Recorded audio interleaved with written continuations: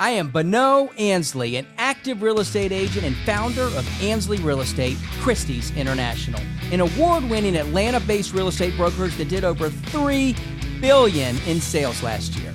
And I'm Chris Tuff, one of the first advertisers to work directly with Mark Zuckerberg in 2006. I've since gone on to be the best-selling author of The Millennial Whisperer and Save Your Asks. And this is Brokering Billions. This podcast is about uncovering the hustle, perseverance, mindset, and tricks that are used by the top real estate agents in the country to help you take your business to the next level. How do you break the gap and go from, a good agent to a great agent, right? And then keep going up from there. Was there a time, Holly, that you remember where you were just kind of coasting along and doing the same amount year over year, and you kind of said, God, I need to really change something in my team structure or in my business to really start taking it to the next level? And then from that, it just kept feeding itself? Right. That's such a good question. Coasting, I wouldn't use that word coasting because in New York City, someone will run you over to coast. But yes, I was working and selling the same price range. And I really had to get under my own hood because I started seeing that as we all are, I was at that moment being my own worst enemy. And I realized that there was this connection to value. I wasn't valuing myself enough. There was some sort of punishment in there that in my mind that was saying, you don't deserve that. You don't, it was some complicated stuff.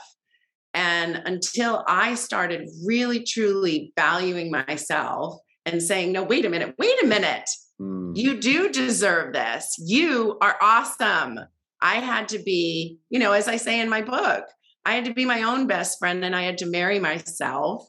And I had to get, I'm so good at championing everyone else. I am the number one cheerleader for my clients, but I needed to be the number one cheerleader for me. I needed to be my own best advocate. So let's talk more about your book, Holly. And for listeners out there, right, Back in the Market, Realtor's Guide to Love and Life.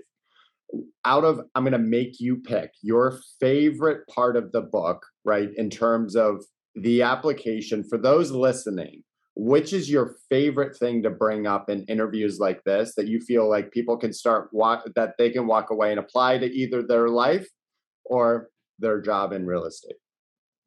Well, I think it was that connection. I had, for those that didn't read the book, I went through a divorce that I was, really sad about. And I lost a 20-year best friend, which I also was devastated about. I chose both of these people for my soulmates forever, and that wasn't in the cards. So one, I relate that journey to real estate, but it was that aha moment where it's kind of just what I said. I stopped feeling and searching for that other person to complete me. And I started being my own best friend and my own advocate. And I'm one hell of an advocate. So if you have me behind you, your life is going to change for the better. I mean, it's like, a hurricane's kind of a negative term, but it's a hurricane in a good way. Right. That I can lift you up, and people, I see it in the people that I back. Hurricane Holly. Hurricane Holly. I do. It's a game changer, but I hadn't done it for myself.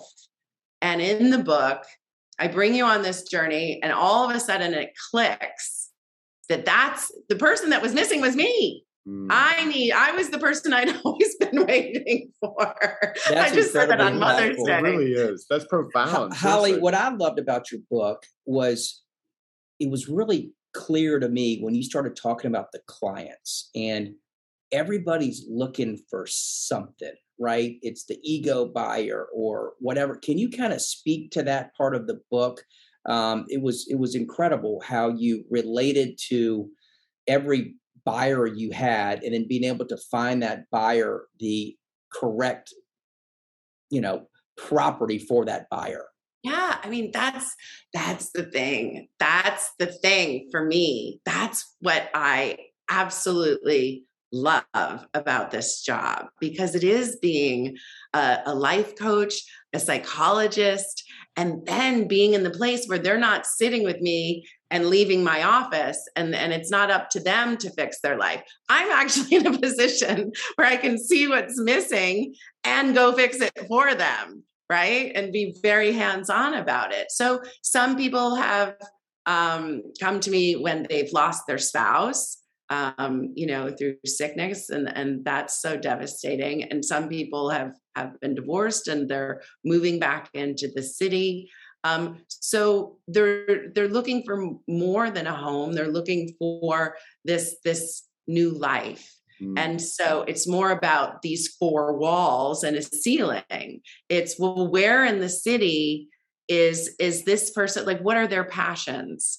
And who can I connect them to? And what is nearby where this is really going to become the stepping stones to get them this new life that they're telling me that they want, right? And I can help get there. And that was one of the reasons I wanted to write the book, is because, that next step of finding that thing. Is it a person? Is it a career? Is it a place?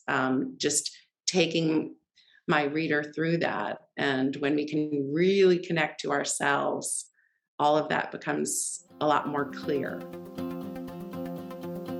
Let's talk about the power of people. Well, I'll tell you, it's backing up a little bit to kind of give you a little background on my relationship with Gary Keller. It's I give my parents, credit first, and then people like Gary Keller second, because they poured so much into me. Even like your dad, you'll listen to me talk about my career, and it's usually not about myself. It's about how other people influence me, and I think it's super important for anybody listening. Really pay careful attention who you take advice from, and pay attention who you hang around with, because all that stuff matters, and it influences you. And whoever you want to be like, try to surround yourself around people. And then sometimes you have to kind of prune your relationships, because if things are toxic on you, you have to part ways. And it's, some people look at that like, God, it seems a little harsh, Mark. It's like, well, it is. It depends on what kind of life you want to have. I mean, it's you have limited time and limited time on this earth. It's like, you better just choose your relationships wisely. And so back to Gary, it's he just poured so much into. There's a group of us, and I don't know if it was actually called the Eagles, but it was a very small group. We had this mastermind group of 100 people, and he kind of narrowed it down to like 10 or 12 of us. And for a while, he would have us to his office, sometimes once a month, sometimes once a quarter. And it was interesting because he would have more staffers in there than us agents or team leaders. And it was just like a research project, but he really poured into us and just helped me understand, a couple of things, a couple of key nuggets, statements I'll say is, number one is, I had to realize bigger doesn't mean it's more complicated. And so for me, is like, what drives me is not money. Money is important to me, or financial freedom. And the reason it's money, because money creates freedom. So my number one driver and my motivation in life is freedom. I can't stand accountability. I can't stand a punch a time clock. If you tried to play golf with me 2 weeks from now, I couldn't even book the tee time, because I'm like, look, I don't know what I'm doing a week from now. And it's just kind of, and I know you're like that too, dude. I know, I know we're not rigid people, and you're not pulling out your little calendar and going, okay, Mark, on August 20 or October 22nd at 10 o'clock, we played golf. I'm like, dude, you'd go like, I don't know, dude. I might be it to be. I don't know. So I wouldn't do it to you. So freedom drives me, but I had to realize that bigger doesn't mean more complicated. Number one, checkbox.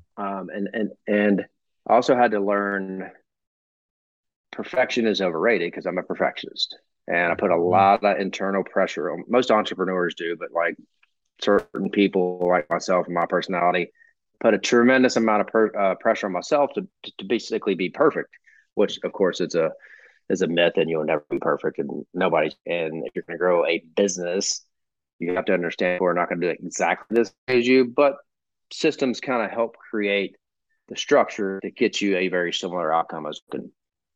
And then from there is he just really put the emphasis and pressure on hiring the right people.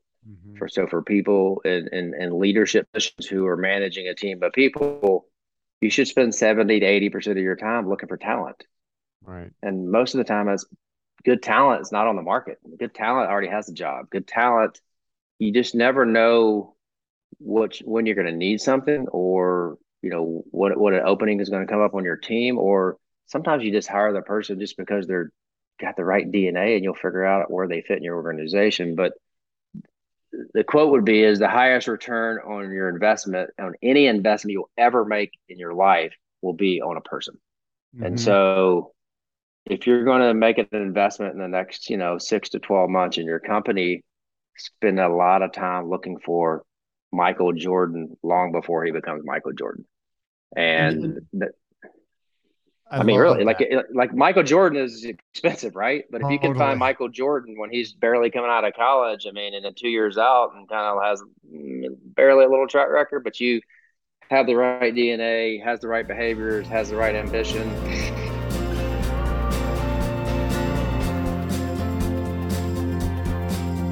Built a data room on the back end. So you have the property website, and then for people that were interested or came back for a second showing, they got a password protected access to the data room, and then it had all of the due diligence. So conservation, any conservation information, any of the utility history, service providers, all of that kind of stuff. So when it came right down to it, we had all of that in there so that the two buyers that ended up being in competition could have all of their due diligence done in advance of having kind of that final accepted offer. It caused, the buyer that ended up winning removed contingencies in 7 days because they had so much information. It was so thorough, and that was just, it gave everybody just a big peace of mind, set a record. That's a great nugget. I've never had a data room for big listings. I've never sold a $65 million listing. I'll start off by saying that. But having a data room with plans, utility information, and everything in between, I think is a great thing to have. I got a question. So, Julie, for a lot of our listeners, some are at a level of selling over 100 million. Some are at a level of selling 3 million and 5 million. Some are newer agents. What was your turning point as being a good agent, right? And saying, okay, I want to be a great agent. I want to be the number one agent in my region. What was that turning point? Where were you when that happened? And how did your career kind of go from starting to selling $327 million worth of real estate? Because you just didn't start when you're going from 100 million to 2 million to your 327 year, right? There was a progression there. And I'd love to know that progression for our listeners. And what was that turning point where you said, okay, I'm going to be $100 million agent? And when did that happen? Yeah, it's interesting because it was, I don't really remember when we actually went to 9 figures. I am somebody that has always focused on the top line and has always wanted to make sure that every year we're doing more and more, and we're kind of touting our sales and our success, and that we're setting records and we're kind of pushing the envelope. My husband is very much the one that is kind of the bottom line and really, more driven towards making sure that the business is sustainable. And so but I think, nobody that is kind of looking to be that elite agent ever sets out to be average. I just don't believe we have that in us, and so it's one of those things where I looked around and said, okay, let's identify what we can do in the marketplace to really set ourselves apart. And, as you look at the generational kind of transitions that happen in real estate, a lot of times, so many, kind of more established brokers are, they're taking vacations, or they're going to their other home in a retirement destination or whatever. But that was the first thing that we did, was we started to make presentations to some other, internally to other members of the real estate community and saying, hey, listen, just co-list with us. We'll take 40%, you take 60. We'll do everything while you're in Arizona or Florida or wherever you're spending your winters. But I want my name on the sign with you, and I want people to see my name wherever it is. And so, I think being great collaborators has always been that's helped us to just grow our business and kind of amplify our voice. And then of course, being involved, I'm a joiner, my husband is a joiner. We're involved in every nonprofit you could possibly imagine. I mean, I was the social for my sorority for 2 years. So you kind of think about, like, I love to entertain. And I think all of those things just added up to incredible success and being able to monetize it far beyond where we ever thought we were going to be able to.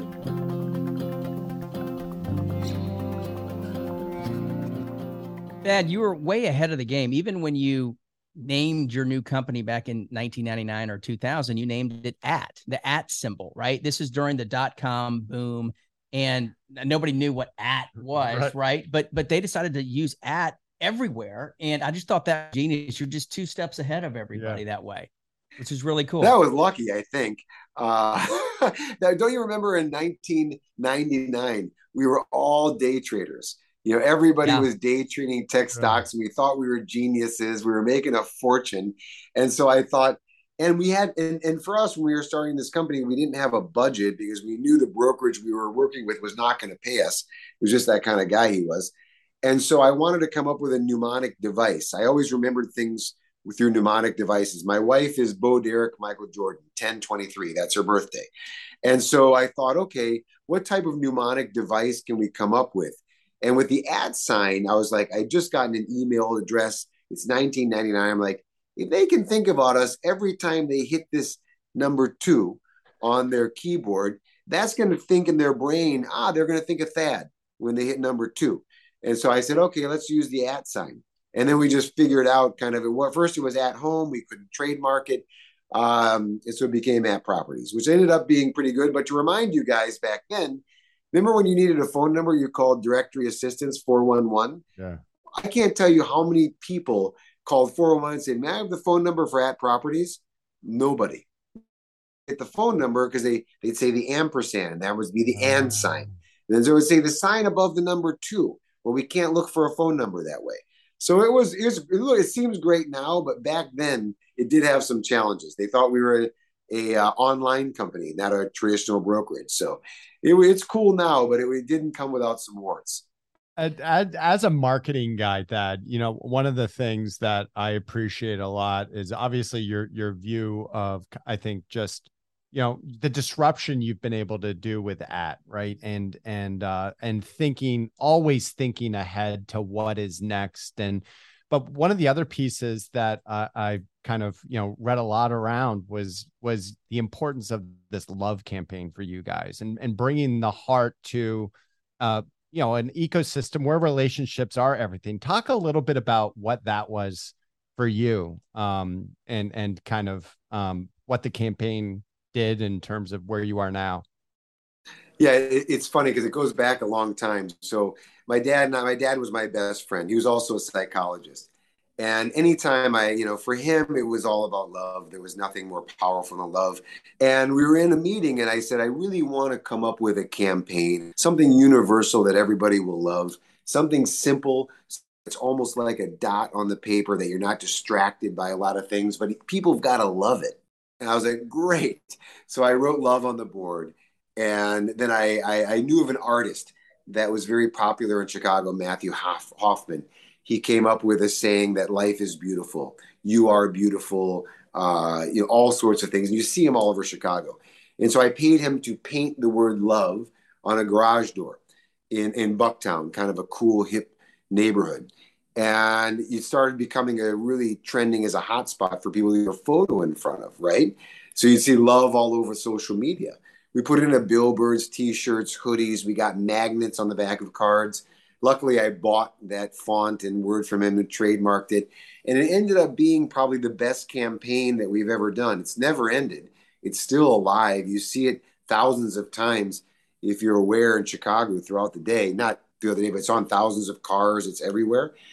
And it's the best thing we've ever done because it brought to the community something that everybody longs for, which is love. And it tied the company @ properties. @ is not even on the word love, but everybody knows when they see that word love in that font that's @ properties. And so it accomplished more from a marketing perspective than all of our other campaigns combined. And it's possible to quantify how much business we've gotten from like that. It's not like you're measuring clicks or eyeballs online. But I'll have to say that I'll give that credit for so much of our growth, so much of our culture, our credibility, the internal workings of which makes it really sticky. And it's our commitment to that campaign of love and love altruistically as a culture, which I think keeps a lot of people here and has allowed us to grow in the face of lots of challenges. So when talking to people that sell as much real estate as you, right? There's two sides of the day, right? There's the urgency side of the day, and that is returning emails, returning text, returning phone calls. And then there's the important side of the day, where a lot of our people that have been on this show have been blocking off to figure out the future and to time block to say, okay, here's how I'm going to be better next year and change the system, right? Very, very important to separate the two. Do you separate the two at all, or do you just roll? Like you wake up and you just go for it and just kind of. I just roll. I'm trying. I'm getting there. I need to go there. I'm not there yet, but okay. I do plan, I'm planning my marketing for fourth quarter, which is, for the season, I call it. I used to just be throwing money, just spend. And I'll try this. I'll try that. I'll try that. Now I kind of get it. And now I kind of understand and I can plan. And I think it's very, very important. To have an end goal and to set goals. I like that. And I now have the support staff to where I can stop and think about the future and am I going to grow a team? Am I going to, I do have a couple, Peter's now doing his thing. And then I've got I have brokers come in from, I just added a girl from Compass from New York. But these are folks that know what they're doing. So they will just come take their New York business, all their clients that are moving here. So I do need to do that. I haven't, but Elizabeth, it's a great thing to do. In my last several years of doing this, I've decided, okay, I'm growing my business in Atlanta. God, it's going great. But what else can I be doing to grow? And in that thought process, I said, well, I'm going to start a Team Bonneau, which is my team of 9 people. Let's start working on new developments, right? So we worked to get a Coulter building in Atlanta. Coulter's out of West Palm, as you know. And we took over the exclusive marketing of a 22-story building with 43 units. So that was a great kind of add-on that I kind of said, okay, I want to add on that. And then another year came by and I said, okay, I'm going to add a whole nother location. That location's 5 hours away from Atlanta. That's on the coast of Georgia, Sea Island, Georgia. And the thought behind that was, golly, all of my clients, right, that are going to have a second home are probably going to be looking in the St. Simons, Sea Island area. Might as well try to open up something there to still work and give the same support and quality that we do in Atlanta to those same clients that already know us to go buy something at Sea Island. And Sea Island has a much higher price point than Atlanta does. I closed over $30 million in July in St. Simons. And guys, that was an afterthought of just kind of starting and saying, okay, how can I continue to grow as a team, as a person? And I did the same thing down on 30A in Florida. Got a Florida brokerage license, got a great partner down there, Jimbo, on 30A. And we're selling a lot of property down there, right? And all that was developed in this time block where I've got to say, how am I going to keep doing what I'm doing and keep growing, right? So you're kicking ass, right? You're just doing great. You're 6 years in. My advice is just to kind of maybe time block and do some important side to figure out where else you want to go. Do you want to have a team in Miami? Do you want to go up to Jupiter? How can all that work? And that also goes back to expanding your team a little bit. Well, so 95% of listeners right now, Elizabeth, would do anything to be in your position, right? And I want to ask one last question from you. What's the one thing for those listeners that want to be the Elizabeth in their market? What's the one thing that you can suggest to them doing differently, or what you've done differently? What's that one tactic that you feel like they can benefit from to be that Elizabeth in their market? Get listings. My objective was to get listings. So great advice. When I started, I would time block and sit down and I call it dialing for dollars. You know, I would search our property appraiser, see who should, be selling, and I would find their phone number and call them.